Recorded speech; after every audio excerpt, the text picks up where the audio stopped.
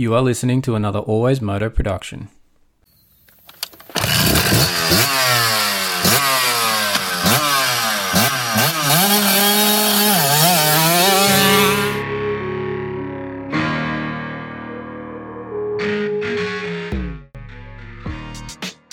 The Always Moto podcast with your host, David Hogan.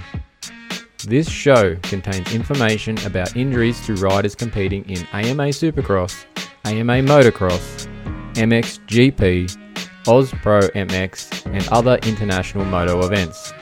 The information discussed may be unsettling to some listeners. It might be incomplete or based on medical opinions due to riders tending to hide the details of their injuries. We are here to explain the information and increase injury understanding and visibility for the fans. There might be coarse language and the odd stuff up along the way. If any of this offends you, turn us off right now.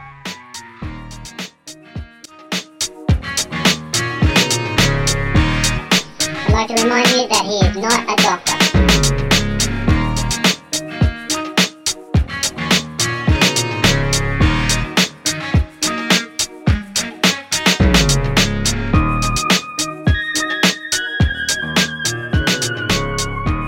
That's right, Moto fans, I'm not a doctor, but I am a physiotherapist, and this is episode 47 of the Always Moto podcast. As always, I'm your host, David Hogan, the Australian physiotherapist. We will be joined during the show by the Always Moto contractor, Big Ben. I don't know what's happened, unfortunately. He's still waiting to be paid. I don't know what's happened to that check. Anyways, this is the Always Moto podcast, and we are in the depths of the clinic throwing strapping tape anywhere it will stick. That's what a physio does. I've been told many a times. Apparently, there's nothing else to it. As always on the show, we'll be going through all things moto, particularly the injuries in our sport, because hashtag injuries are a part of moto, and that is pretty much as prominent as now as it has ever been, with all the injuries on this list in the emergency department that you'll hear later in the show. This week on the show, we'll be talking super motocross and the very light field that emerged from the East Coast Supercross there for the 250 guys. We'll be talking Always Moto Fantasy, the emergency department the emergency department from Houston, and what is heading into Tampa this week. But as always, bringing you the show today is Polar Australia. Polar Australia and their incredible range of activity tracking and heart rate monitors. From the H10 chest strap and their top-of-the-line GPS multi-sport watch, the Polar Grit X Pro. I've got it here on the wrist, guys and girls. It's almost impossible to get lost with this thing out on the trails, and it's perfect for doing automatic laps, getting your lap times on the moto without somebody standing there with a pit board. So you can do it all by yourself with the help of this Polar Grit X Pro. Check them out. The link is in the show notes below. Check out Polar Australia. Also, massive thanks to Slantboard Guy. I haven't got it yet, but I've been sent some sneak pictures. I've got a very special custom board coming with an Always Moto logo on it, and I'm super pumped to get this thing. It's not quite here yet. It's in the mail. I've been sent a sneak picture. So massive thanks to the guys and girls at Slantboard Guy. But the slant board, as you will have seen from our post this week, we've got our inspection article up on fullnoise.com.au. Please go and check it out. There is also the podcast. I think it's episode 45, I think is the numbering there, if I got that right, for the slant board inspection. Check it out. It's well worth having in your gym, and Slantboard Guy also has that 10% discount on offer for Always Moto podcast listeners. You've just got to use Always Moto in lowercase at checkout. We do have a link to Slantboard Guy's website direct in the show notes, so please use it. It helps get us, as part of the affiliate deal, it recognizes that you came from us, and we get a little slice of that back to us to help keep the lights on here at the Always Moto podcast. But if you want to get those squats on point in the gym and improve that standing technique on the bike with just some stronger legs and a better range of motion for that squat, this simple piece of equipment is for you. You definitely need to get a hold of a Slantboard Guy Slantboard. As always, we still need your support with the show direct. We've got our t-shirt merch. It's available now. Please send us an email. We're going to use the new email now. It's info@alwaysmoto.com. That's right, info@alwaysmoto.com. Send us an email with t-shirt in the subject line and your size, and we'll be back to you with a payment via PayPal and the delivery details. So please do that. And while we're talking about PayPal, please get on there on our link in our bio or link in the show notes. find the donate at PayPal option there and jump on and send us something to help us support the show and help get us to a few more events this year so we can continue to bring this awesome content to you and stay in touch with everybody about all these injuries and about the happenings at the events, not just here in Australia, but worldwide, and particularly, obviously, the AMA ones that we talk about a lot here on the Always Moto podcast. Anyway, that's it for now. So please do all those things. Buy a shirt, send us a donation, check out Slantboard Guy, check out Polar Australia. Enough intro talk and enough ads. Let's jump into the show. Hey guys, this is Grant Harlan, and this is the Always Moto podcast. All right, we're in the show. We've got the contractor on the line. How are we doing this week, Benny? All right, Dave. How you going? Yeah, not too bad, mate. Still struggling with one wing in the sling, but life is tougher for others, it seems. But yeah, it still sucks when you try to do something in your two hands. Yeah, well, the one wing with a sling, that sounds like that could be a drop. Oh, actually, that's not bad. Actually, I need to clip that later. I'll have to write that down. Anyway, how was your fantasy week? I feel like it was bad. Yeah, it was bad. We'll get into it, but that last corner explosion just killed me. So we'll get into it. Well, Houston was a pretty good round, honestly. Like I felt the track was pretty good. The action was pretty good. It just seemed to hit a few people with our fantasy scores. It seemed that they all seemed to suck this week, or at least a few people went the other way than they were probably hoping to. But it was a good round. I didn't see too many troubles with Race Day Live this week, which was interesting. There was one spot where they lost the sound, so that was all right. But I didn't get to watch the whole thing. And I actually had to watch the races afterwards. I had some stuff on. But it was good to see Hunter come out with a win.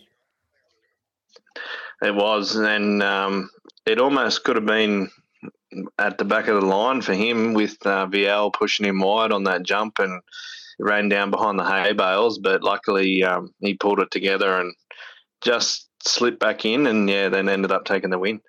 It's funny that one, eh? Like that could have been a hospital bed or survive and win the race, and he got to survive and win the race. So it sort of reminds me of, you hear it on all those other shows, and you read it in the other media articles where they say about, the guy that wins the championship, it doesn't matter sort of what happens to him in that year, but it's just their year. Nothing really can get him. And maybe that was the first sign of it for Hunter. He's just destined, and that was, he was going to get out of that no matter what sort of thing. Yeah, and like you said, it's when it's your year, and yeah, hopefully that's what's going to happen. But once he was past, he just rode away and did similar to what his brother does, just cruise along. And I don't know whether he had a little bit more, like if someone had challenged him, whether he was just, like I said, cruising or what. But yeah, it was just nice out front, took it easy, and yeah, it's good. It did look easy, but I think like he's definitely got speed. The question mark will be if he has those sort of inconsistent starts like Hunter can do at times. That's when we have to see if he's able to still, if he's got more speed and reserve that he can go past people or not, or if that sort of slows him down. But so far so good. I can't fault what he did last weekend. Yeah, and I was going to pick him for FFL, and I didn't because I just, like you said, I just can't trust his starts. But yeah, he was right up there, which is good. Yeah, and it's on the good start. How was Vial off the line? Like he didn't get the actual whole shot, I don't think, but his first couple of corners there was pretty impressive to get himself into the front and then lead 2 laps. That was pretty awesome for the guy that's an MXGP specialist. Yeah, no, I don't think anyone was expecting that. But apparently he's been a good starter over in the MXGPs. But yeah, it's a little bit different over here. But yeah, I definitely didn't expect it. That's for sure. No, it was a bit of a shocker, but it was pretty cool to see, to be honest. Like I didn't expect him to even be sort of top 5, and for him to be running around, he probably should have podiumed if it wasn't for that mistake at the end of the race. It was pretty impressive to see him just hold that spot there. So be interesting to see if that gives him confidence, and he's worked on a few things this week, and he's actually I think he's going to be a podium guy this week or next sort of thing. Like he's got to be close from what he showed at that first round there. Yeah, he had a big crash in practice or qualifying in the whoops, and I think that's not his strongest point. So, if there's a track that has a big set of whoops, which I think this week there is a nice set, he might struggle in those. But if there's a track that has a smaller set, he might be able to get away with it and not lose so much time there. Yeah, I hear you, but I feel like you know how Marvin never really got rid of that tag of he's not good in the whoops from just from the whole time he's been in the US. I feel like Vial's someone who actually could overcome that. Like he's going to get past that point. Like he looked so damn good already, and it's only been what 3-4 months that he's been doing Supercross. I feel like now that he's done it once in a race, I feel he would just pick it up, and improve on it really quickly. I don't think it's going to be an Achilles heel for him for too long. Yeah, no, I agree with that. I think once gets a few more races under his belt at race pace, going through them, and at the test track they can break up and get run in. However, it happens at the track, but once it comes race weekend, they just completely they're a different beast. So once he sort of gets the hang of how they chop up in the week, like on a weekend, I think he'll be right. Yeah, definitely. He'll be much better. I just think the more exposure to more tracks, like the more races he does, he's going to obviously be on more tracks with different builds of these whoops and the track in general, and he'll just get that experience and he'll be good to go. And speaking of other rookies, Hayden Deegan was a bit of an impressive one for this first week at Houston. He was, and it all started in qualifying, practice and qualifying, and it didn't take long for the videos to hit the socials of him nearly dragging bars around that one berm that he just went nearly, looked like he was just going flat out on. But no, he did well. Didn't, did he fall off in the race or not? I don't think so. I don't think he did. I think he was one of the few that didn't. So there was a few, sort of, was it after Anstey didn't and Hunter didn't, but everybody else sort of back that way did, it seemed. Like Jeremy Martin fell off at one point. Jordan Smith fell off at one point. I'm not sure if Hymas did or not, but I think he went backwards at least. So whether it was a crash or not, I can't remember. But there was a bunch of them in that sort of 5 to 8 range that were going down. Yeah, so he did a good job, to finish fourth, I think it was. I definitely didn't expect that. A lot of haters were hoping that wouldn't happen because it's just been the biggest talking point for the last, few months. And then after last weekend, he had that crash. Well, sorry, the weekend before, he had the crash in the futures. And, we don't want to see that. And, all these people hating are just, wasting their time. But he did a good job. We'll just have to see where he ends up this weekend and see, whether he can keep it that way or whether some mistakes creep in. And but it's his first year, so he's a rookie, and I'm spewing that I didn't pick him for fantasy. You and everybody who didn't, I think. So he won't be as useful this time around because he's now an all-star. So anyway, but we'll have to see if he can repeat and replicate what he did at round one at the rest of the season or not, or if he has those inconsistent rookie type races. We'll have to see how that plays out.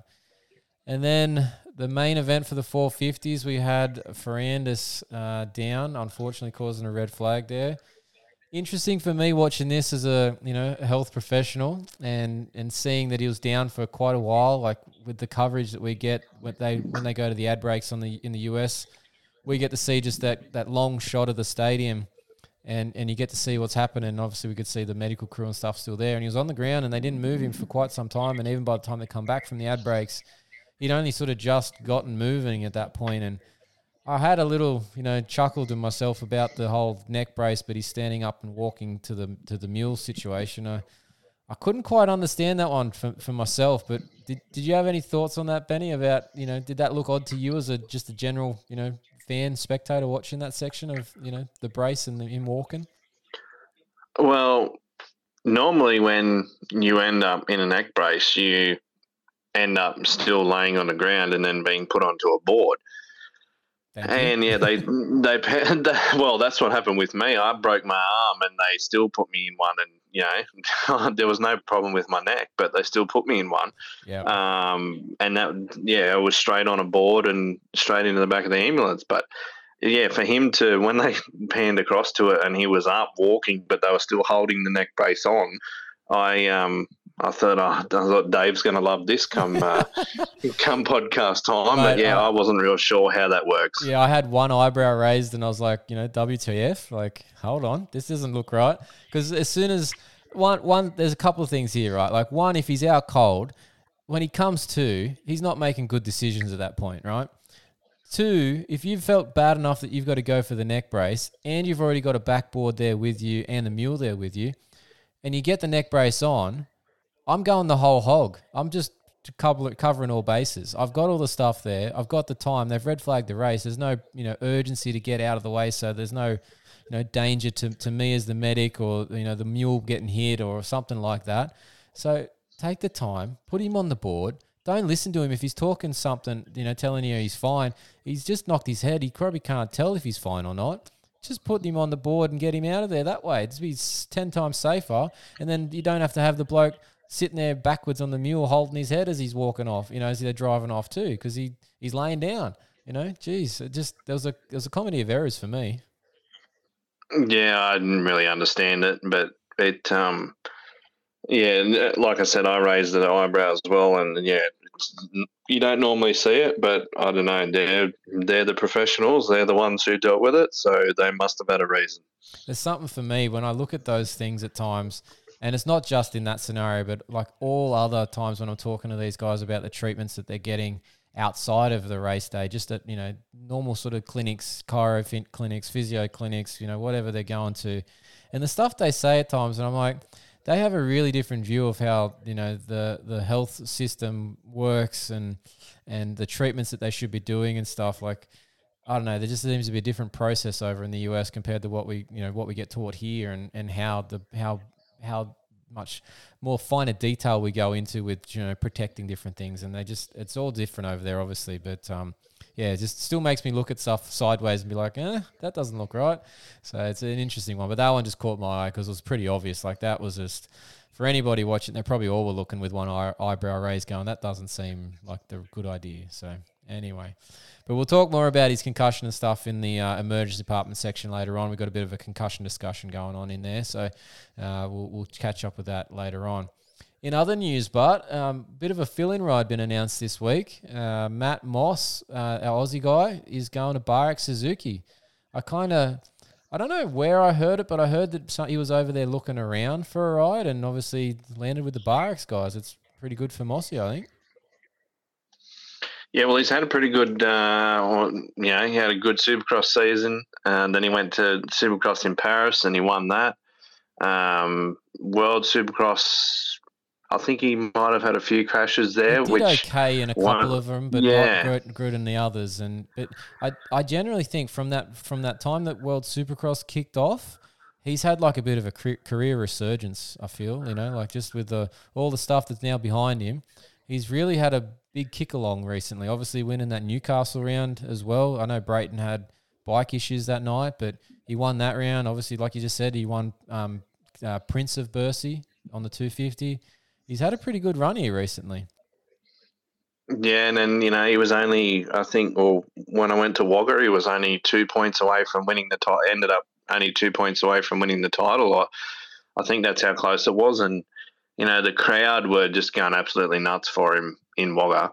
I don't know about Newcastle, but yeah, just, he said he was going to come back and he was going to win. And I think he's done just that, especially now with, the ride over there. I don't think he probably ever expected that to happen again. So it'll be good to have another Aussie over in the AMA.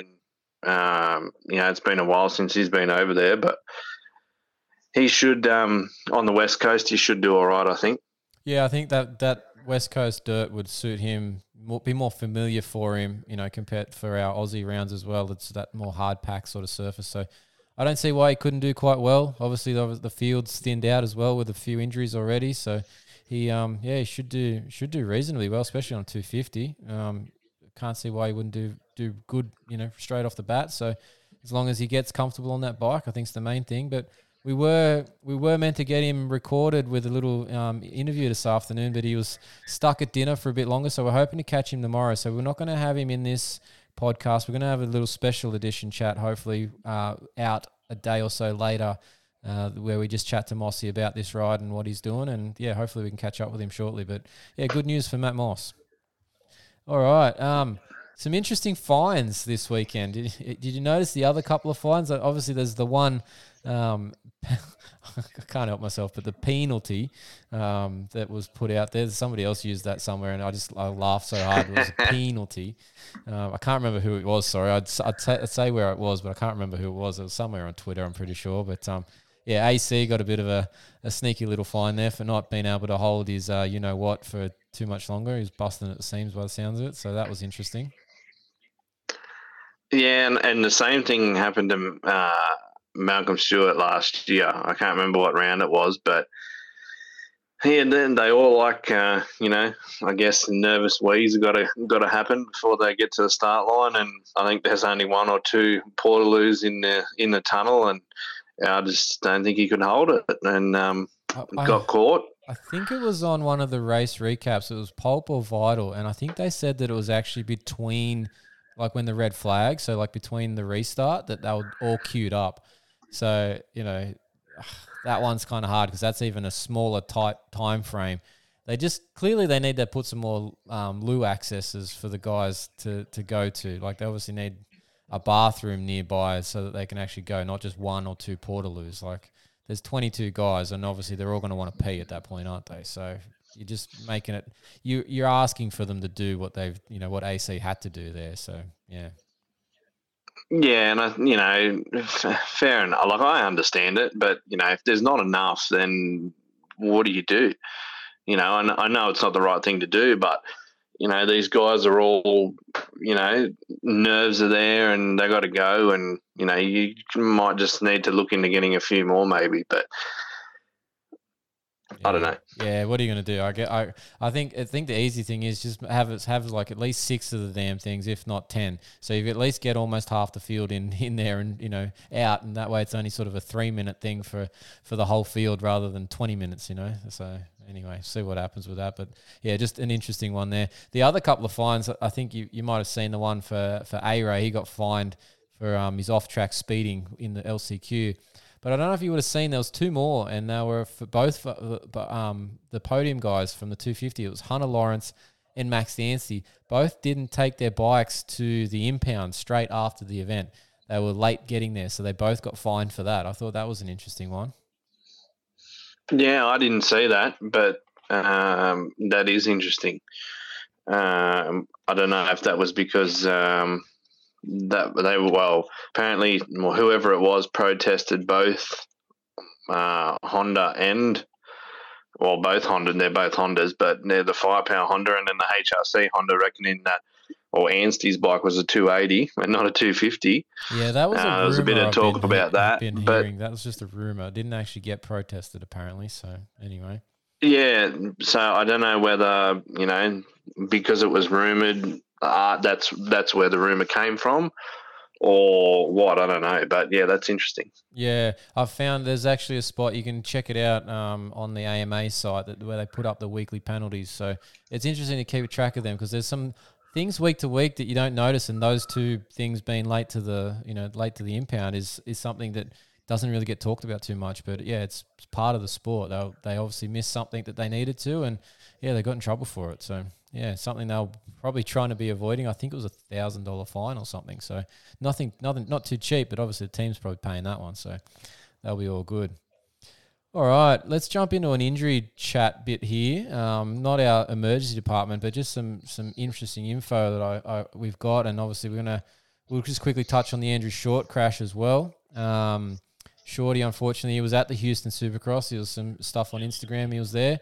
And then the next morning had a bit of a crash himself out riding and managed to break his T7, 8, and 9, break a rib and bruise a lung. And he's unfortunately had to have surgery on those vertebrae fractures. He's ended up with 10 screws. So doesn't seem to end. You can crash any time. It doesn't mean you only crash when you're a pro. You can crash when you're retired from racing as well. And hopefully, Shorty gets better quickly, and best wishes to him and the family. But hopefully, he can get out of hospital. I know how that feels, being stuck in hospital for a few days at the moment.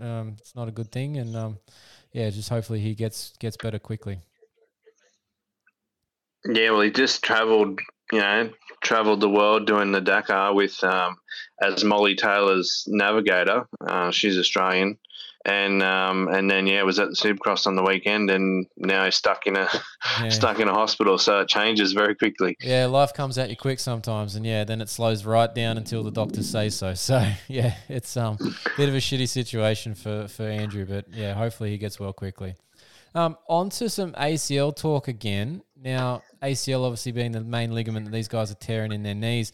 I brought it up on a few shows back about the beginnings of the seasons being the point when these ACLs are at their weakest and most vulnerable to getting torn. And it sort of went straight to truth with Austin Faulkner on that first race, unfortunately for Austin. But I thought I'd bring it up again with Nick Romano because he actually hasn't been racing yet and he hadn't started his season. And he also had a little period where he was off the bike for a couple of weeks. So he had to then come back and build fitness and everything back up, and then obviously tore the ACL before he actually got to the races. So it kind of, in a different manner, proved the same point that this early point in the year is when these ACLs are most vulnerable. And for Nick, it's really bad timing, given we're already into February and heading towards the middle of February. He's going to be out for quite a long time, and in his update, he's pretty much out for the whole year. By the time he gets back to 6 months minimum sort of thing for being back on the bike, it's just going to screw his whole season. So he might not actually be back on a racetrack until 2024. But just bad timing with these ACLs. And I'm not sure if anyone's really thinking about that when they're doing these training sessions and stuff, and if they've actually considered some specific ACL loading tasks. But it doesn't actually take too much to do it. But I did look it up just so we had a number involved here, Benny, and there's actually a bit of force that goes through the knee to get these ACLs to tear. The ACL can actually take 226 kilograms of force before it'll actually rupture. It's a fair bit. Yeah, that's a ridiculous amount of force, especially and that's on your ACL, but I guess everything else within the knee as well.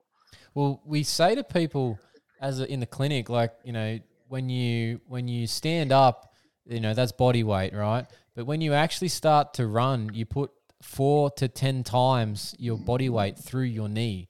So, it's not obviously directly just on the ACL, but it's through the whole structure. So there's obviously a lot more weight there in that circumstance of running. But when you actually just do that little shift of the knee and it causes the tibia to slide, that's when that 226 comes into play, and that's what the ACL can sustain. But it'll pop after that. So everyone's slightly different, but that's the general area that they'll be okay to. But after that, they'll rupture. So it seems to be just a common theme. The stats that I've got for the injuries lately, the ACLs tend to happen at the beginning of the year. It just seems to be how it is.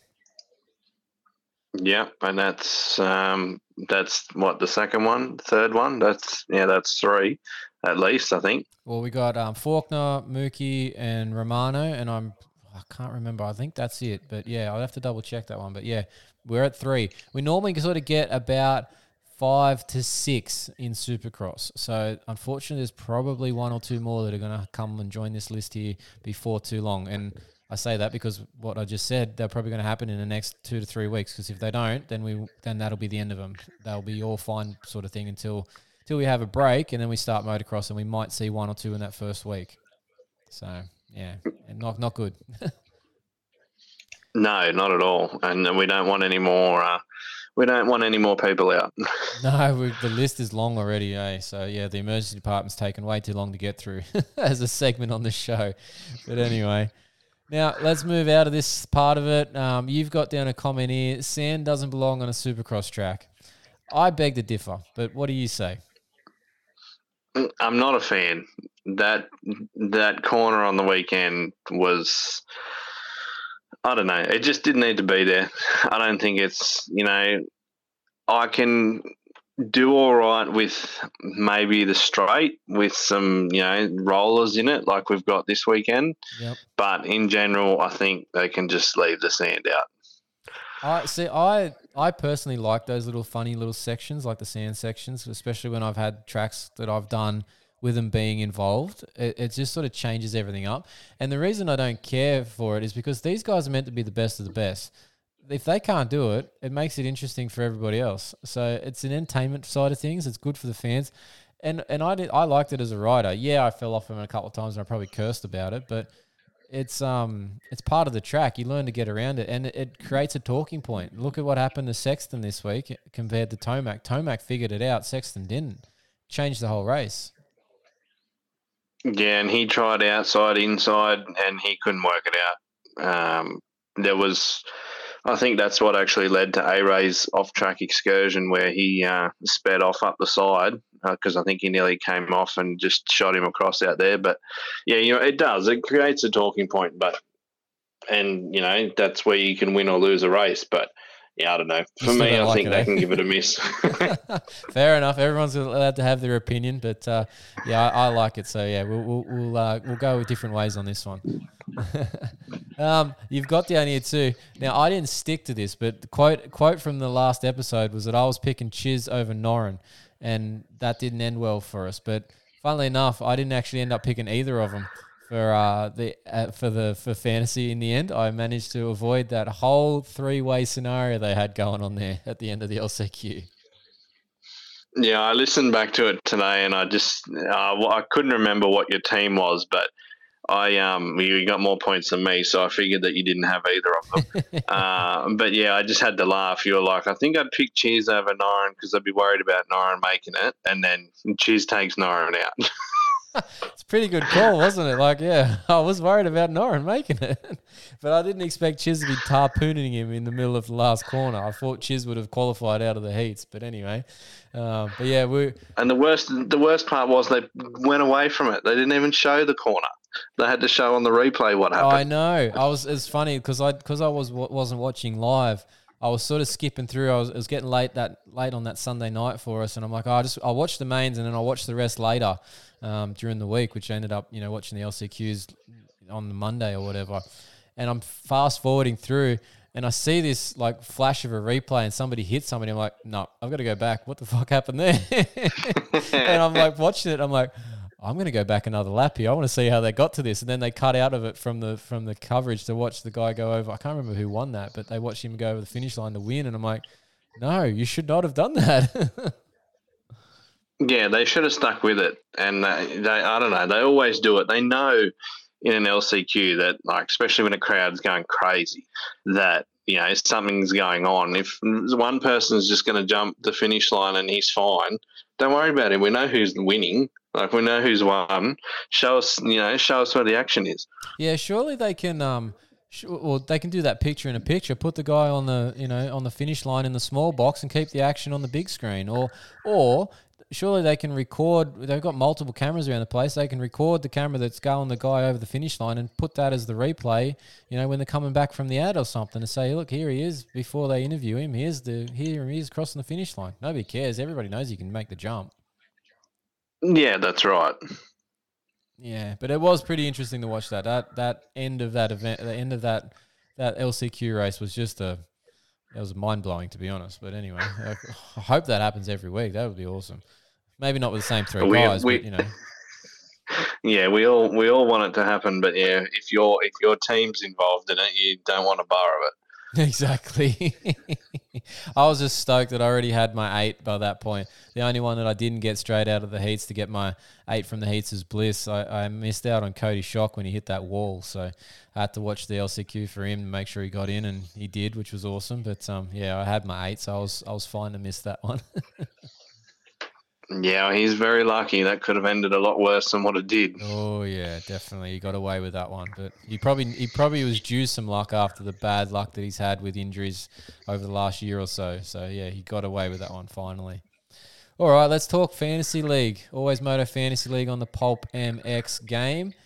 Our league is now closed. We're in the East Coast swing, people. The league is closed, but I've got a little note here for our Aussie players. Of course, I've got something in the works that might be turning up here shortly.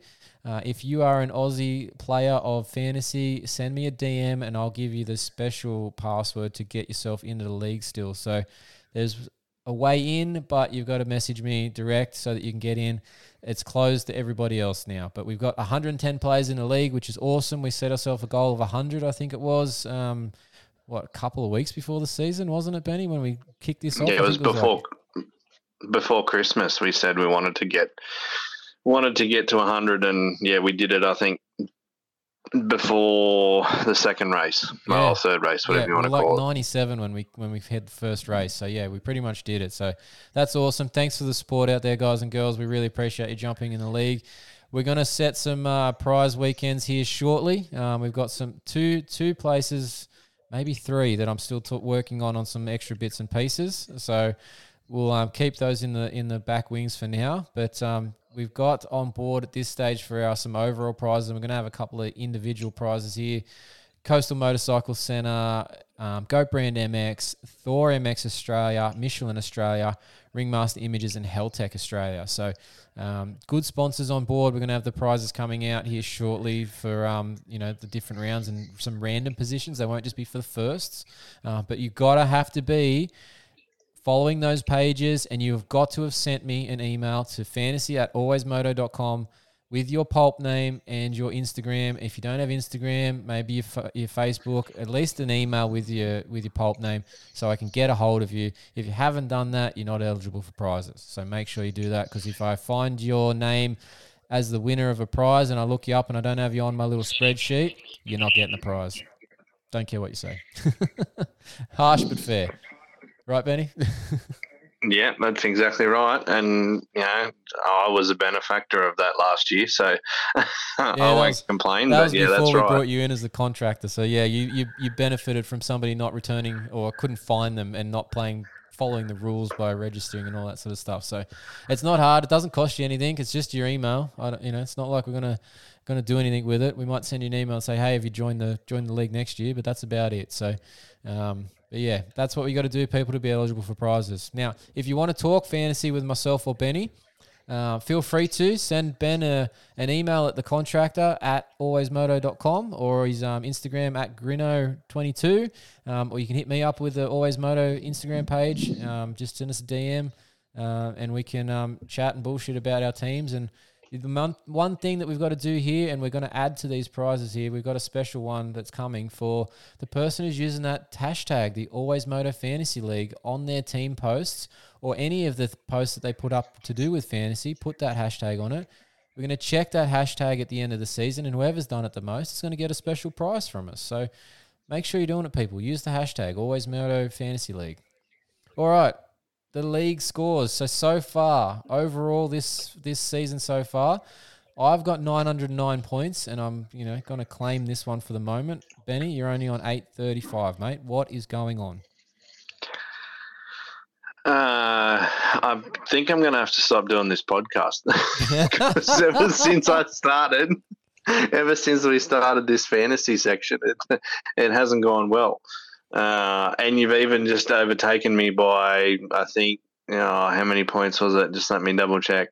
1 point in the RM fantasy one too. So at the moment, you're leading both. I did notice that, and I was like, that's pretty good considering I don't really pay too much attention to the RM fantasy one at all. So I'm like, oh, that's awesome. I'm in front on both accounts. So awesome. But you've noted down here too, for the round last week at Houston, the guy that won our league, I assume it's a guy, it's Mason, was the winner in our league, but also won the whole championship for the round. Yeah, so he had 304 points, and when you look in out of the whole championship, he got first with that. So yeah, for someone in our league to get first overall, that's pretty good.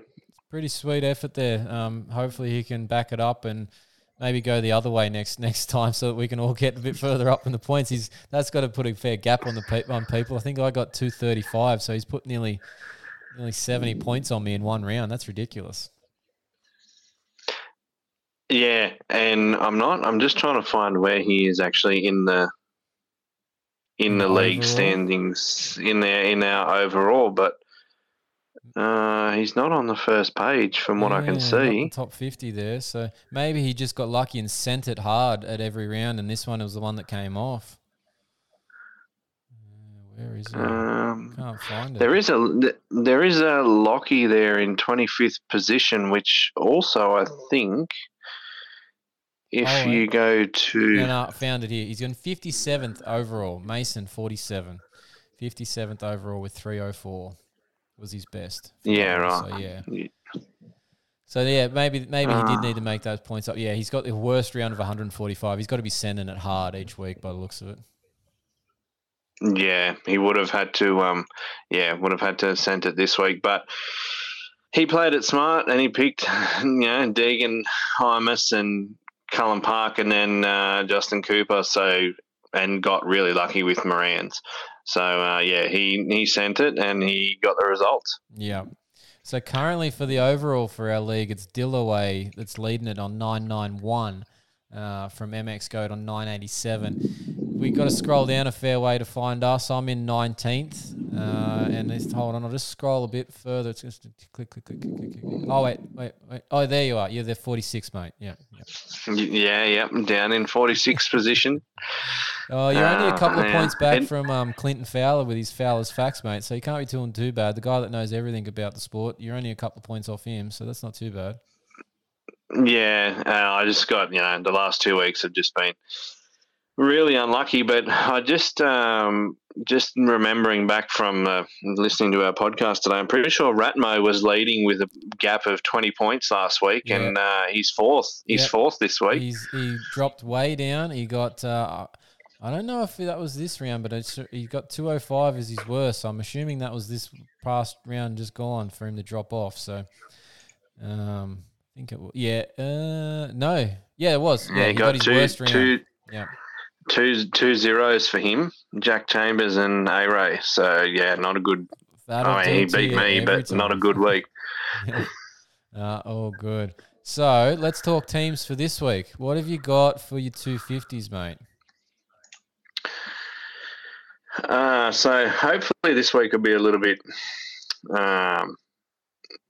going for a little bit more simple, I think.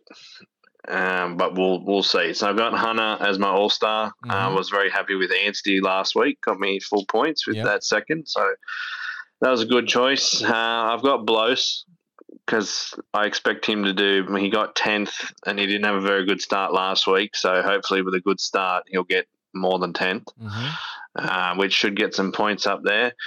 I've got Nate Thrasher. He's a -1. Fell over in the sand twice on that corner last week. So hopefully he doesn't fall over in the sand in a straight line this week. One can hope. But I expect him to be up there if he doesn't fall over. Yeah. And I've got Talon Hawkins at a 4. Yeah, right. So he might change. That's probably really, I think, the only one that I will change if I do. But I couldn't really find anyone else in there that I thought looked good. Maybe it'll be him or Cody Shock, I reckon. But I'm not sure. Yeah, the ones that I had from last week sort of filled the spots that I would have picked for this week. But I think you and I are probably going to flip-flop on the All-Stars for the next few rounds. I've gone Anstey this week. You had him last week, and I had Hunter last week. So I think we're going to flip-flop that. I've also gone Thrasher just because he's not an all-star and he's only a -1 and he could win the race. So he could, max himself out massively. I went Blows as well. I figured he's going to be a reasonable pick to get into the 7, 8. So hopefully, I'm hoping down to 5 or 6 to be honest this week, but we'll see. And then I also picked Jace Owen. He's a 4 as well. I looked at Hawkins, but I was like, that rookie side of things. I was hoping Owen would be just a little bit more stable for us. So we'll see how that plays out. Yeah, well, I've got between. I think Hawkins, Cody Shock, or who was the other one? Hawkins, Shock, or Jace Owen. Yeah, they're the 3 that you can probably switch around with.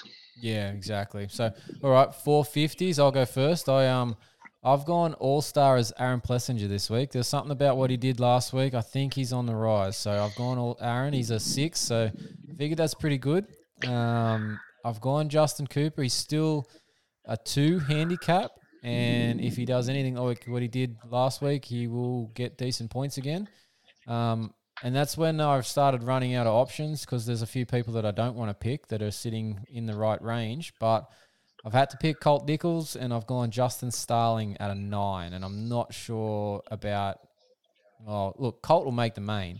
I'm not sure about Starling and if I want to stick with him. We'll have to see what the times are like on the weekend. Yeah, pretty sure he's made every race, but yeah, he's gone to the LCQ every race, and he was just in front of that battle last week. Yeah, I don't think it's as risky as some of the others, but yeah, you might be still on the edge of your seat for a little bit. Yeah, I do like my 8 from the heats as Bliss, so I might just be picking a bit safer on that one. We'll have to see how it goes with the times on Sunday morning when we're watching him. But yeah, so who have you got for your 450 team?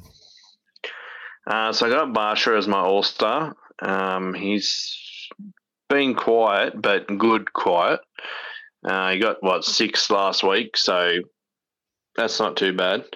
But it was between him and AP. Like you said, AP's, been doing pretty well, and hopefully it's the start of something because I'd love to see him up there, especially when he gets an interview on the podium. Redneck AP. Yeah. I've got Cheers at the moment, but I want to see what his qualifying's like because, I don't know, he was just cruising around in the LCQ for a bit there, and then it was, a few laps to go, and he was just – then he must have been like, oh, I better do something, and then started going after everyone, and then we know what happened then. So, but he owes me to be on the good side this week, so we'll see. I've got Dean Wilson at a 4. He's been doing pretty well. He's going to get in the main, sort of just a smart pick, and I've got AC at the moment. But that could switch for Justin Cooper. I'm not sure. AC was loose last week. Every time I looked at him in the background, he was nearly falling off the bike and had a massive moment in the whoops that could have ended another season. So, yeah, I'm not sure how we'll go with that. Oh, I just noticed too, Adam's not actually an all-star yet, so he's still potential double points there. So, yeah, I picked him last race, so I can't actually pick him this week. But, yeah, he's still not an all-star. Surprising. Yeah, well, I think he's had, 9, 9, 9, 10 or whatever it is. Yeah, I don't know. Yeah, he's beyond the bubble of it. But, yeah, he's probably one you want to probably keep picking and right up until he does get to be an all-star, because then he won't be useful at all at that point. Well, he's 8th in points, and I thought top 8 get you all-star. They've made a mistake here, have they? Oh, is it? No. So, I just noticed Ferrandis has got, obviously, he's an all-star, but he's got the medic symbol on it because he's not going to be racing this weekend. So who else is we missing here? And maybe. Well, yeah, Ferrandis, I'm just looking at the points now. Ferrandis and AC are both on the same amount of points, and they've put Ferrandis in 9th. Okay, so, yes. Well, but so AC should be a all-star, but he's not because Ferrandis is. Well, maybe. Hey, here's one for you. You can jump on and say, tweet Marks from Pulp there and say we're doing our Always Moto Fantasy pod, and we noticed that you made a boo-boo. Yeah, I might have to actually. I might say, look at the points. Should they? Yeah. Yeah, should AC be an all-star and not Ferrandis, and see what they say. And, yeah, just drop the Always Moto bit in there somewhere so that, we get a little plug and away we go. Yeah. All right. What about first to the finish line? Are you going to do it this week or not? I got lucky the other week and I got AC and Jet.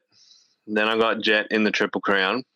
And I think I chose Roxon and the Triple Crown as well, and I missed out. Last week I missed out on both, so that was 14 points that I missed. It's a full lap this week, so I'm not 100% sure. You've got the start and the left-hander, a rhythm section, and then a big, you got the big whoop section after that. So that'll sort a few people out. But then once you get over to the back, you got the big sand section. So I don't know. It's a full lap. It's risky, but I don't know. We might have to watch those fake starts in qualifying and see what happens. Yeah, I think I'm just out on first to the finish line for these things. There's too many variables at the moment. There's not one dead set good starter in either class for me just yet, so I'm just out. All right. Yeah, it's that easy to lose or gain points. So it's just whatever you choose. Yeah, and I'm not interested in losing points at my own free will. So, yeah, I'm just going to sit that one out and just take what I can get from my hopefully 8 is bliss straight from the heats. We'll see how we go.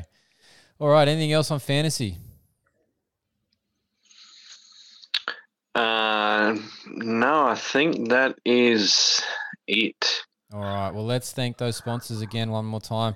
Coastal Motorcycle Centre, Goat Brand MX, Thor MX Australia, Michelin Australia, Ringmaster Images, and Hell Tech Australia. Thanks for the support for the Fantasy League prizes.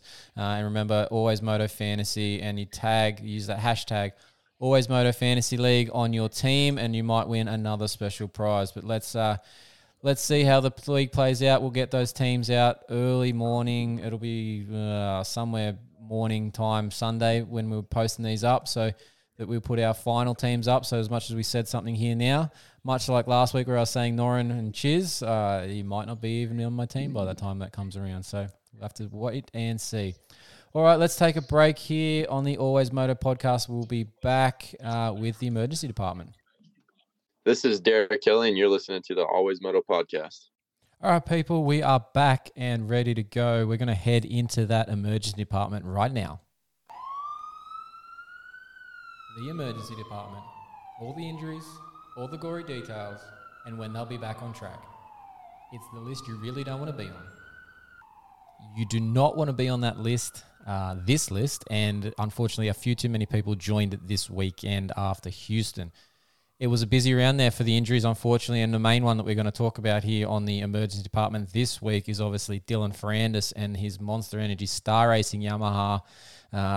Managed to climb on top of Ken Roxon at some point there after the whoops and over that double there before the bridge jump, and managed to knock himself out. He was out for quite some time. Reports are it was sort of in the range of 2 minutes that he was unconscious. And as everyone saw, he would have stand up, and we talked about it a little bit earlier in the show here, but he stood up and walked off with a neck brace on, which was a bit bizarre. But anyway, the issues here for Dylan are the time that he was unconscious for, and then obviously because he was unconscious, AMA has a concussion protocol that he will have to follow. Now, the the process around the protocol commencement is interesting. There is some information that's part of this concussion protocol that not everybody will understand or follow until they need to know, right? So the concussion protocol requires you to do the impact test prior to the season starting. You have to do that every 2 years, no matter what, so that you have a baseline setting. And we've talked about this before on the show, but for the newer listeners, we're going through it again. And we'll probably go through it again in a couple of months' time when it happens again for somebody else. So you've got to do this impact test. It's an online test. It's a cognition test. You've got to basically go through, click the boxes, problem solve, all these sorts of bits and pieces to show that your brain is functioning and working and you're able to solve some basic problems online. There is a version that's done in person for your balance and for your coordination and your eye tracking, and that's what the Alpine Star Medic Rig doctors will do. They will do that on site as a reason to prove or disprove that you are passed or on protocol or cleared from protocol. And to commence that process of going onto a concussion protocol, you've got to be diagnosed with having a concussion. Now, obviously, Dylan being unconscious there, they've determined that he would have had a concussion. The commencement of then the second part of this is the return to ride AMA protocol that they have in place, which is a 5 day. Hold on 2 seconds right here. Let me check this out. It is a 5-day protocol. Sorry, guys and girls, I got my numbers a bit out there. So it was 5 days, and each it's for 5 stage. It takes minimum of 5 days because each stage is 24 hours for it to be completed. You can't do a stage quicker than that. You have to be symptom free for that whole day before you can progress to the next one, which is a progression of physical tasks, and you can't start riding until the 4th day of that protocol. So it's built that way so that it's reloading the body or restraining the body at an incremental rate to see if your concussion symptoms have resolved. And if at any point you have a headache, blurred vision, inability to maintain balance, excessive heart rate for low activity of exercise, those things will then cause you to stay on a stage or potentially go back a stage to ensure that you are, recovering appropriately from the concussion. Now, that's all well and good. That's a reasonable plan in place.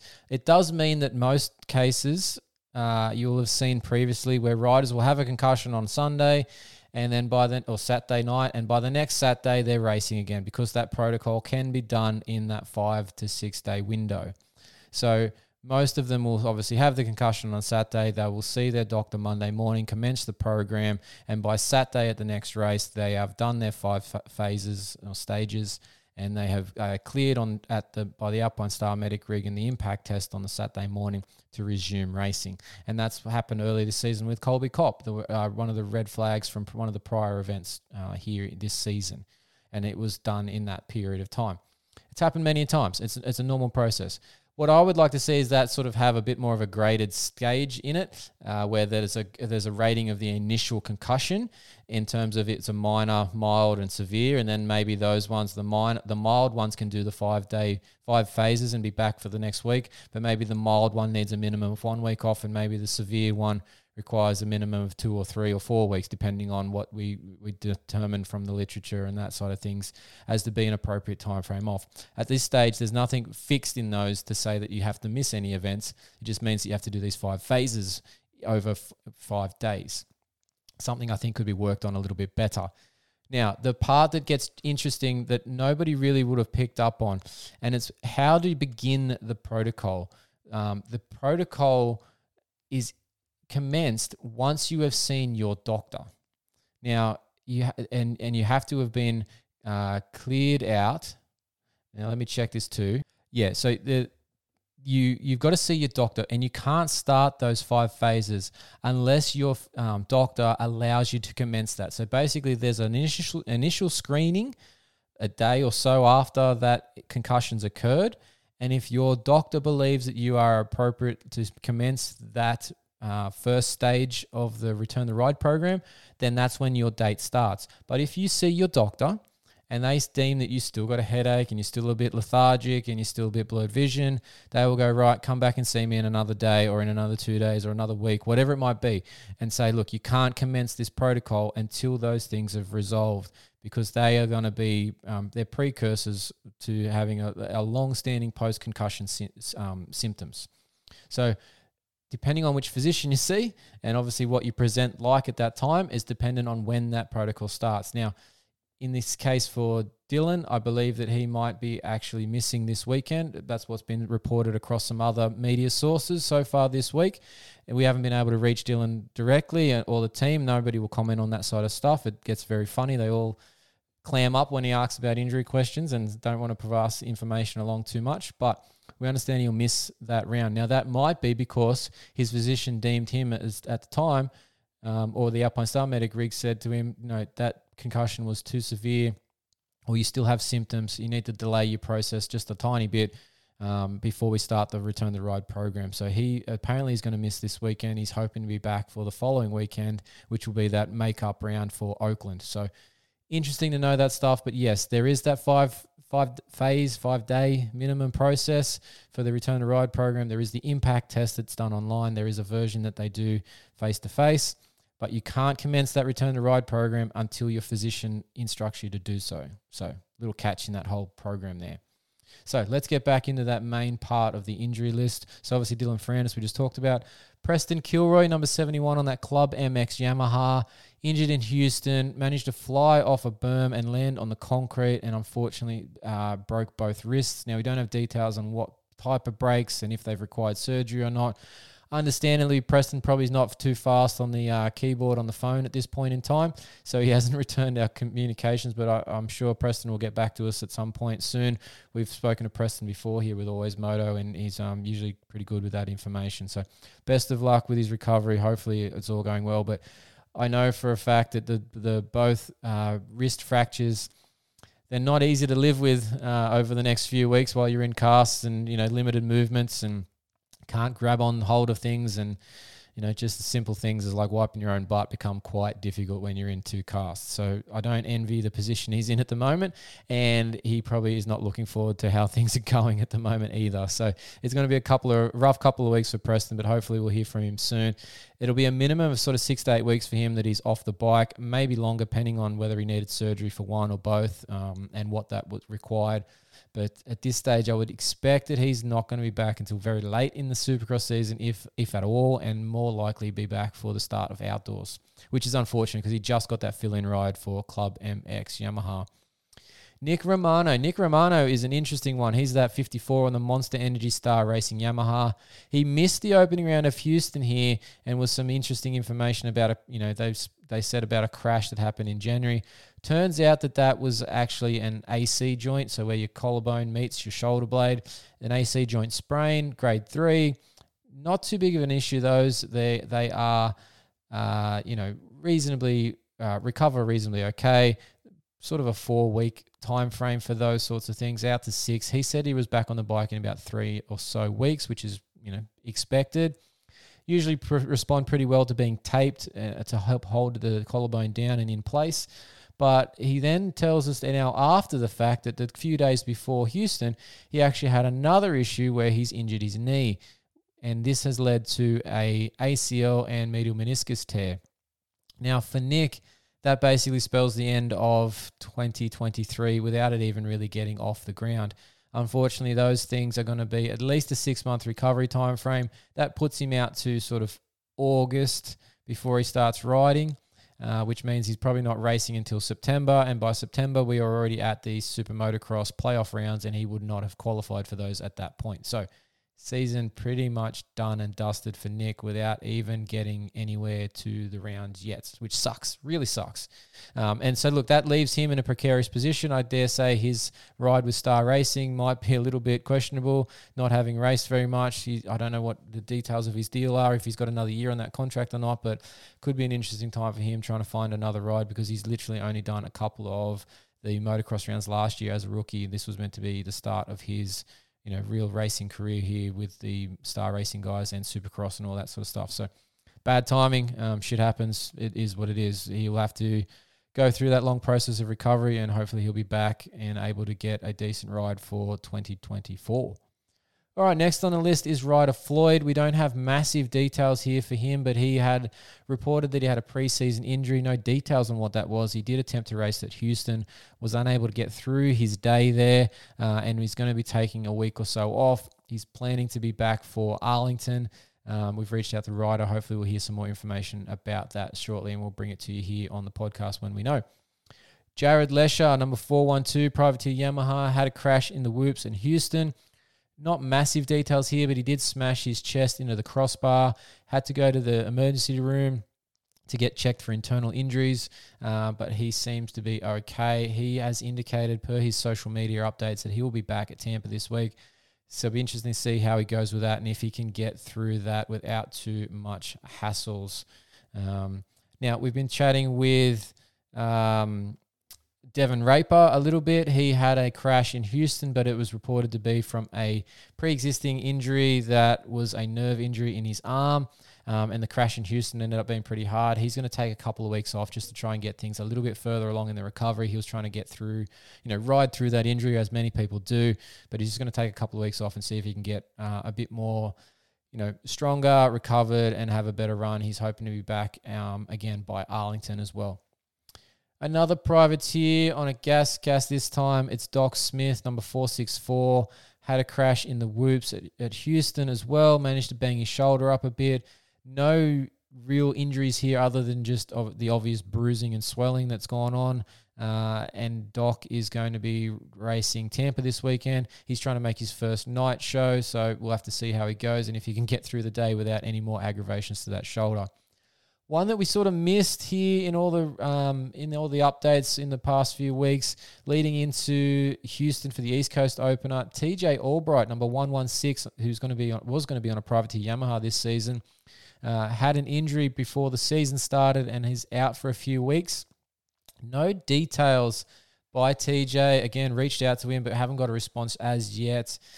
He is just needs a few weeks off according to his update. I'd say that means that he possibly broke something along the lines of like a hand or a collarbone. So I would expect him to be back for that round 13 in Atlanta when the East Coast swing kicks back into play after a couple of weeks of West Coast there in the middle of the season. So there's a bit happening there for these guys and a few more details I've got to follow up on and bring to you guys and girls listening there for the Always Moto podcast in coming shows. But we've got the basis of the information ready to go here. We just got to get a couple more details. But yeah, the Dylan Ferrandis one was not good. Obviously that red flag that resulted from it in the main there, and also he's going to have some time off. Preston Kilroy, definitely not good. And Nick Romano, definitely not good either. He's added to the ACL count now, and I think we're sort of in the 4 or so range for the ACLs already in 2023, which is not good. All right, let's take a break here on the Always Moto podcast. Hey, what's up, guys? It's Scott Meshy, number 411, and you're listening to the Always Moto podcast. All right, joining us this week on the Always Moto podcast, he's fresh from the main event at Houston when the East Coast kicked off here. He's riding for the Partzilla Team PRMX. He's number 170. It's Devin Simonson. How are we doing, Devin? I'm doing good. Thanks for having me on. No, I appreciate the time, mate, and good to chat to another new voice on the podcast here. First time for you, so nice that you can join us. Bit of a good but bad start to Houston for you, I guess you'd say. You made it to the main event, but the main event didn't last too long. How was all that for you as that opening round for East Coast? Yeah, honestly, I was pretty stoked just to make it straight through the heat race, especially after practice. I was kind of bummed with myself. Just I knew I was capable of a lot more, as far as faster time and better qualifying. So I was kind of bummed out, and then I kind of was just focusing on the heat race. I knew I was a good starter on the Cowie, and like I said, Partzilla PRMX bike is an absolute rocket this year. So I was pretty confident in my start, knowing going up to the gate, knowing I could get out front, and that's pretty much what I did. And yeah, so I made it straight through the heat race with an 8th. Then the main event came around and I felt really good. I had a pretty bad start from the outside, and that was my mistake. Really, I just kind of made a dumb move coming into the first turn and let off kind of early. And then, had a little bike malfunction. Pipe ended up breaking, and then ended up cutting the back brake line. So instead of just rolling around for the 15 minutes, I decided to pull off, and whatever. It is what it is. Yeah, look, racing happens, doesn't it, sometimes? And, parts, unfortunately, don't make it through some of the competition needs at times. But, right. Yeah, look, obviously it always comes around next week to go again. So, you get another opportunity. Yeah, exactly. That's the good thing about racing dirt bikes. I guess you always got the weekend after to make up for it. So yeah, exactly. So how has been the prep coming into this year? How's the training and everything with the bike setup in general? I gather you're reasonably comfortable. You sound pretty happy from what you just said there about the speed of the bike, at least. Yeah, no, it's been awesome. Tim from TCD has really took it up a notch with the suspension type of side of things, and I've been really enjoying it. And the training wise, I had a pretty good off season. I couldn't really ask for much better. I mean, as far as the big thing was rain, really, that's was kind of holding us back, and luckily we were pretty good on that for a while. So it was all good. Now, you mentioned in some of the texts when we were setting up the interview that you're at south of the border. How's that set up for you with the facility in terms of giving you that access to training and gym and tracks and stuff? I gather that's helping you get all this going. Yeah, it's awesome, honestly.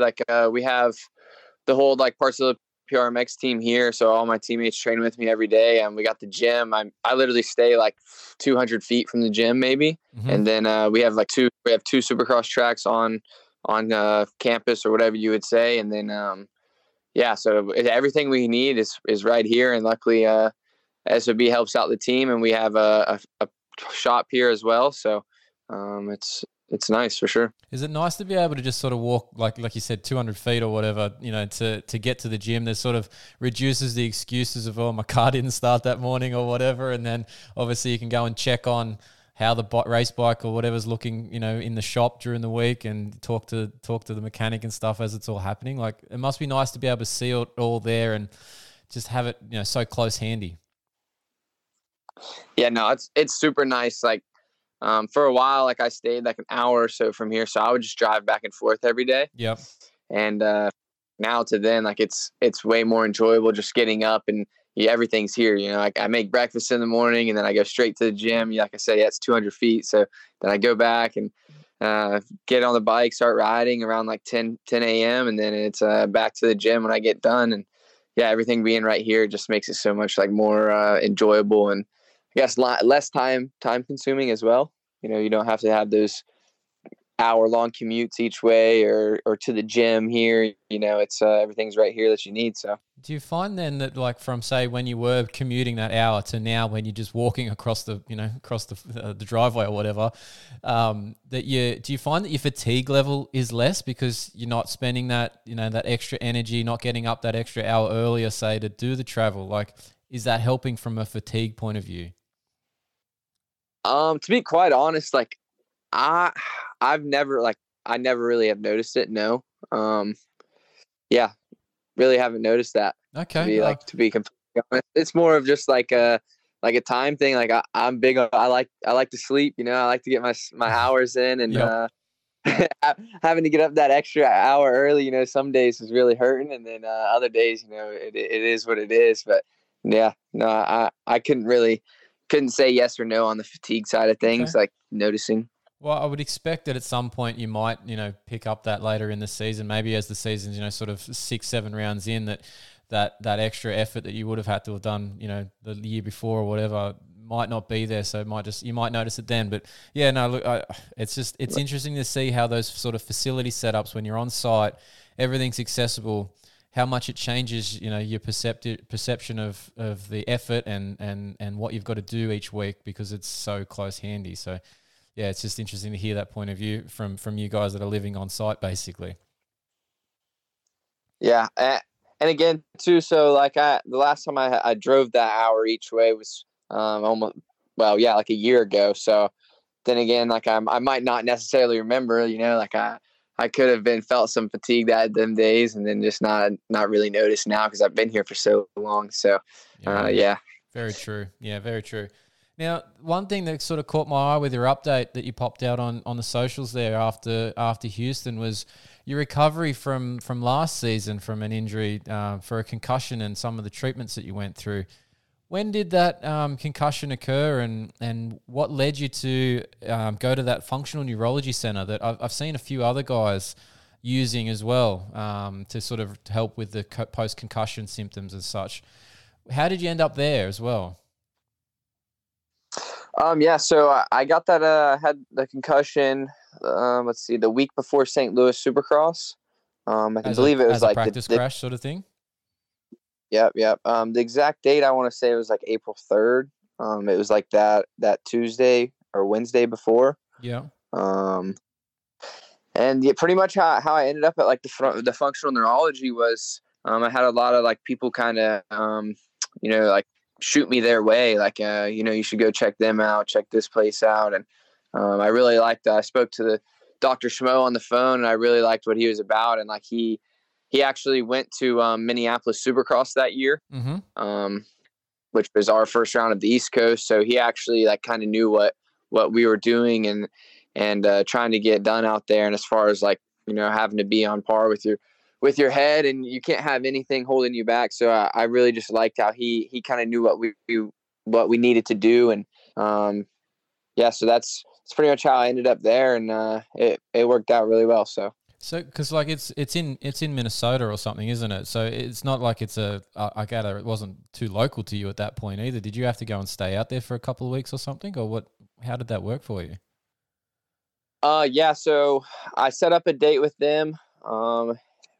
It was probably, I think, honestly, I waited a little while because with what I had going on, which was post concussion syndrome, I didn't really know like when it would get better and how long it would take. Yep. So before I ended up out there, I ended up like waiting like 2 months. And it wasn't because because they were taking a while. It was just on me. Like I wanted to wait and see if it got better before I took the trip out. Sure. Yeah. And, See if it resolved by itself rather than having to spend the money and the right. time. I gather. Yeah. Right. So, so anyways, I ended up getting on a flight, and I think it was like a couple-hour flight. And then, I just got a hotel for the week that was relatively close, and just walked back and forth pretty much every day.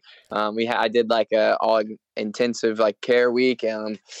Think it was I was pretty much there, I'd say from like 9 to about 3 or 4 every day, just working on different stuff. Yeah. Okay. So you had to go through, I gather, a few different places. I had to check it there. I've looked at their treatment plans and stuff, and obviously they got their gyro ball that everyone sort of sees as a social post that gets the interest in, but they've got a few other therapy lines that I gather you go through over those couple of hours that you're saying you're there for. Yeah, I did like a lot of hyperbaric chamber. Like you said, the gyro stem. A lot of like stem. I'm not even sure exactly what I want to say. It was like stem cell. Maybe they would put me on this table and pretty much like lay me like upside, like vertical, and like shock tongue and stuff. So like it's pretty much like almost like they were shocking you with a 9-volt battery, but it wasn't. Yep. Feel like a lab rat at that point. Yeah. Felt like that.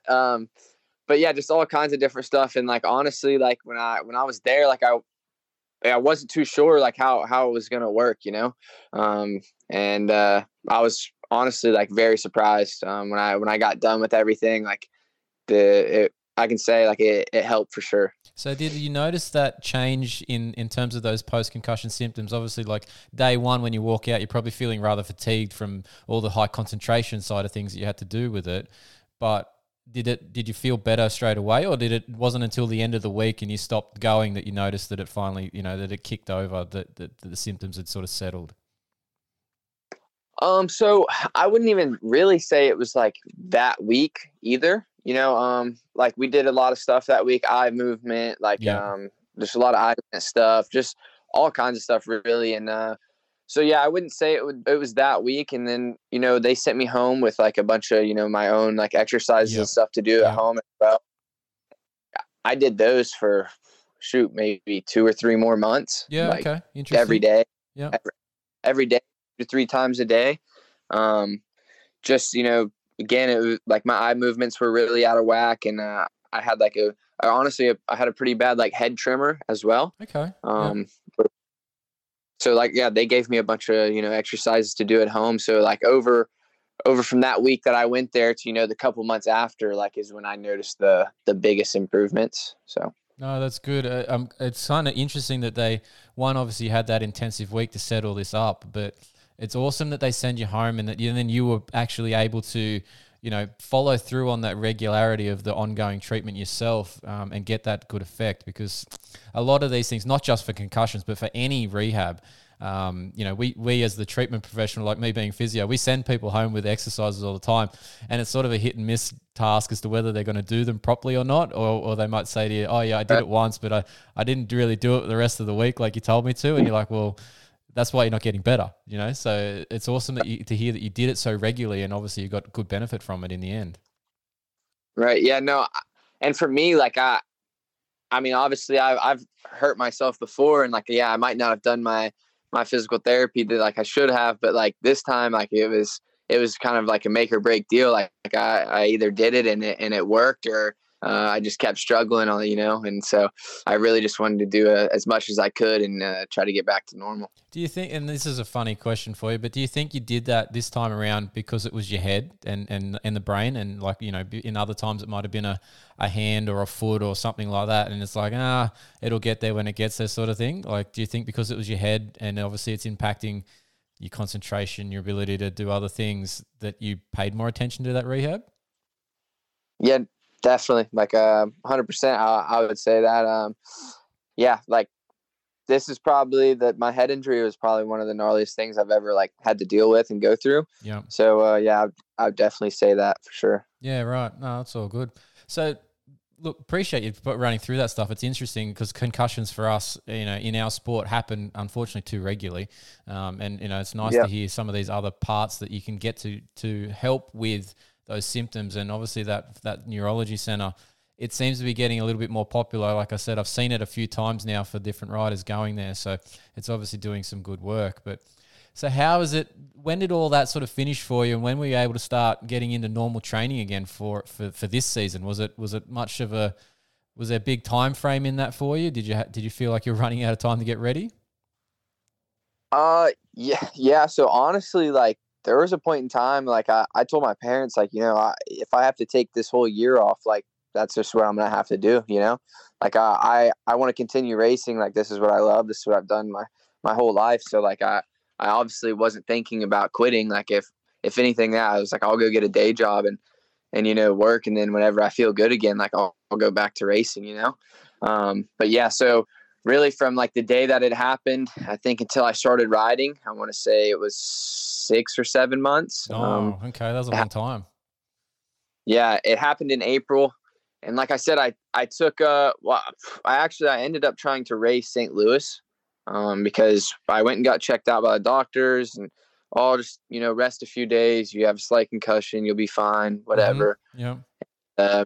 Me just being the person that I am. And like, I was like, I put too much time in not to try to go race, So yeah, I ended up trying to go race and I was just off, Yeah. And then, came home and, told the team owner, Julian, like, I was like, this isn't working. Like I need to figure out what's going on and rest. And, luckily he's been behind me since then. And, so pretty much from April, I think I started back riding, late October, the beginning of November, maybe. Okay. It's a decent time that you've taken to give yourself there. So yeah, it's good. Yeah. Give or take a few weeks, and, and yeah, like I said, like I was kind of nervous, like for a while. I'll be completely honest. Like I wouldn't even drive. Like I probably didn't drive a car for like 2 months, Wow. maybe even longer. Like, yeah, it was a struggle. Like just, I never really have dealt with any anxiety or like having panic attacks or anything like that. And, they were coming about like regularly every day, for no reason. Like just, I would just start freaking out and, there was nothing I could really do about it. And then, finally, after like 2 or 3 months of that, like I said, I got into the functional neurology, and like from day one, like they just made me feel better about what I had going on. Like just to know it was okay. Like I would just feel off and just not feel like all the way there. And then I would start, freaking myself out and just it's not a good, not a good thing to do, but it's tough when you feel like that and you're not supposed to. So yeah, it's hard when you don't understand it either. Like there's no reason for it that you can put your finger on as to what's causing it, and that's what makes it a lot harder for you guys. But yeah, obviously the treatment team sounds like they've done the right things, like to make you comfortable straight away in what's going on. That's a big trust thing that you've got to have in that therapist, So that's awesome that they're able to give that to you straight away. Yeah, I mean, literally, like the first day I went there, like, yeah, like we understand, like you're fine, like what I mean, like we see this every day, like you're what I mean. It's not a it's not a dying thing. Like you're gonna be fine. Like we'll get you dialed, and yeah, like I said, and then like I said earlier, like I wasn't too sure about it. I was kind of like yeah, like whatever. And then after the week. Yeah, and then like after the week, I was like, dang, like I kind of do feel better, like. That's and awesome. then they sent me home with a bunch of stuff to do, and it worked out. And then so I was stoked. Oh, great. So looking at this year now, obviously with all that behind you, where are we looking at expectations for what you're trying to do this Supercross season? Yeah, I mean, like I would say this past weekend in Houston was a good start for me. Like it felt like a big monkey off my shoulders, really, like just making the main event straight to the heat race. Like I didn't really know what to expect, especially going through all that last year. I was just personally pumped to be out there racing again, like with the best of best of the best. So, Mhm. but yeah, I was stoked to make the main event, and then yeah, I wanted to do better in the main event. I think overall my goal by the end of the season, is to crack some top tens. I know I'm capable of it. Just gotta have everything kind of go right with as far as the bike and how I feel, and yeah, just get a good start, and yeah. Well, you sound like you've been putting in the work. Like this week, obviously, when we're trying to set this up, you're saying that you've been in the gym, you've been long days riding. So obviously, the work side of things is happening. It's just make it happen on the day. Nice, but that you were able to prove to yourself after that long time off too that you can go straight into a main event after all this time. So it sort of reinforces that the work was worthwhile. Yeah, no, yeah, for sure. Like our parts of the PRMX team, we've been putting in the overtime for sure. Like just trying to get comfortable, and like I said, yeah, taking that amount of time off. Like when I first got back riding, I felt like a fish out of water. I was like, dude, do I even know how to scrub anymore? I was like, do I know how to scrub anymore? Like, do I know how to whip? They're the simple things in life, eh? Can I do that? Yeah. Yeah. I'm like, can I do that? And then I would do it, and I'd be like, oh yeah, that's sick. Heck yeah. Like, yeah, that feels and then right. so just little stuff like that, and then it even comes to that, like with racing, like you're like, oh man, can I skim those whoops? Like they look pretty gnarly, and then you do it, and you're like, oh, like okay, I got that, Yeah. So just stuff like that, just kind of getting my feet back wet, and yeah. I mean, last year I had a pretty struggle of a year, even the rounds that I did race. So, like I said, I was stoked just to make it to the main event, like straight through the heat. Yeah. So. No, it's good start for the year, mate. To get into the main's always a good thing. So hopefully this weekend in Tampa, you'll be able to do similar.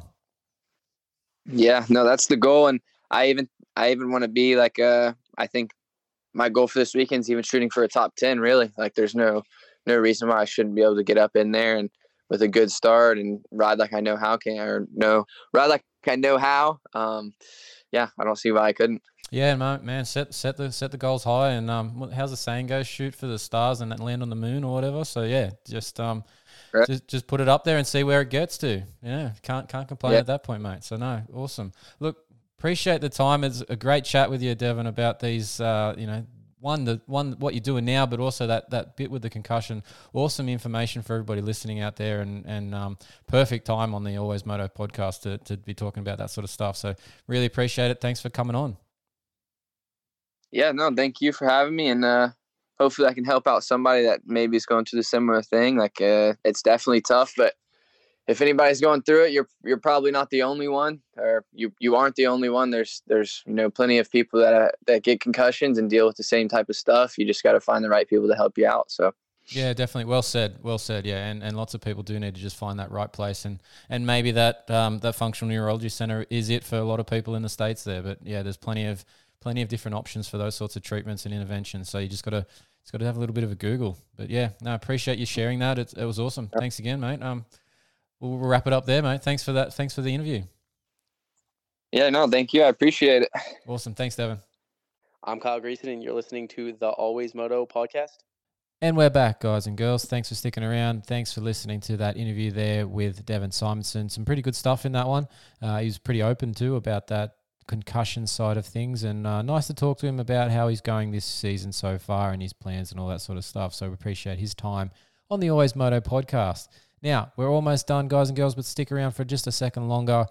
Don't forget to send us those T-shirt orders. Send them through to info@alwaysmoto.com with that T-shirt size, and we'll get back to you about purchase price and all that sort of stuff. We'll be able to purchase these shortly through the website, but for now it's not up and running. But we're just going to say the name of it so it starts to stick in the brains and you know where to look. It's alwaysmoto.com.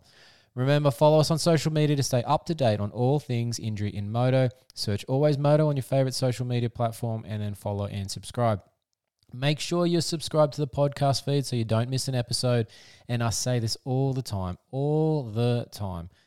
Make sure, if your podcast app allows, please leave us a rating, and that will help us get found and have more listeners, and we'll be able to get more sponsors and more giveaways, and it'll be good for everybody. So please do that. I would really appreciate it. Thank you. All right. And finally, don't forget to check out all of our written articles over on fullnoise.com.au and soon to be alwaysmoto.com as well. But that's it for another show. Thanks to Polar Australia. Thanks to Slantboard Guy for the show support. And thanks to our Fantasy League sponsors, Coastal Motorcycle Centre, Goat Brand MX, Thor MX Australia, Michelin Australia, Ringmaster Images, Hell Tech Australia. Thanks to the Always Moto contractor. Thanks, guys and girls, for listening. Remember, you've got to be smooth to be fast, because if you're not, I'll probably be seeing you deep in the emergency department, maybe even the clinic, having strapping tape thrown wherever it will stick. Till next week.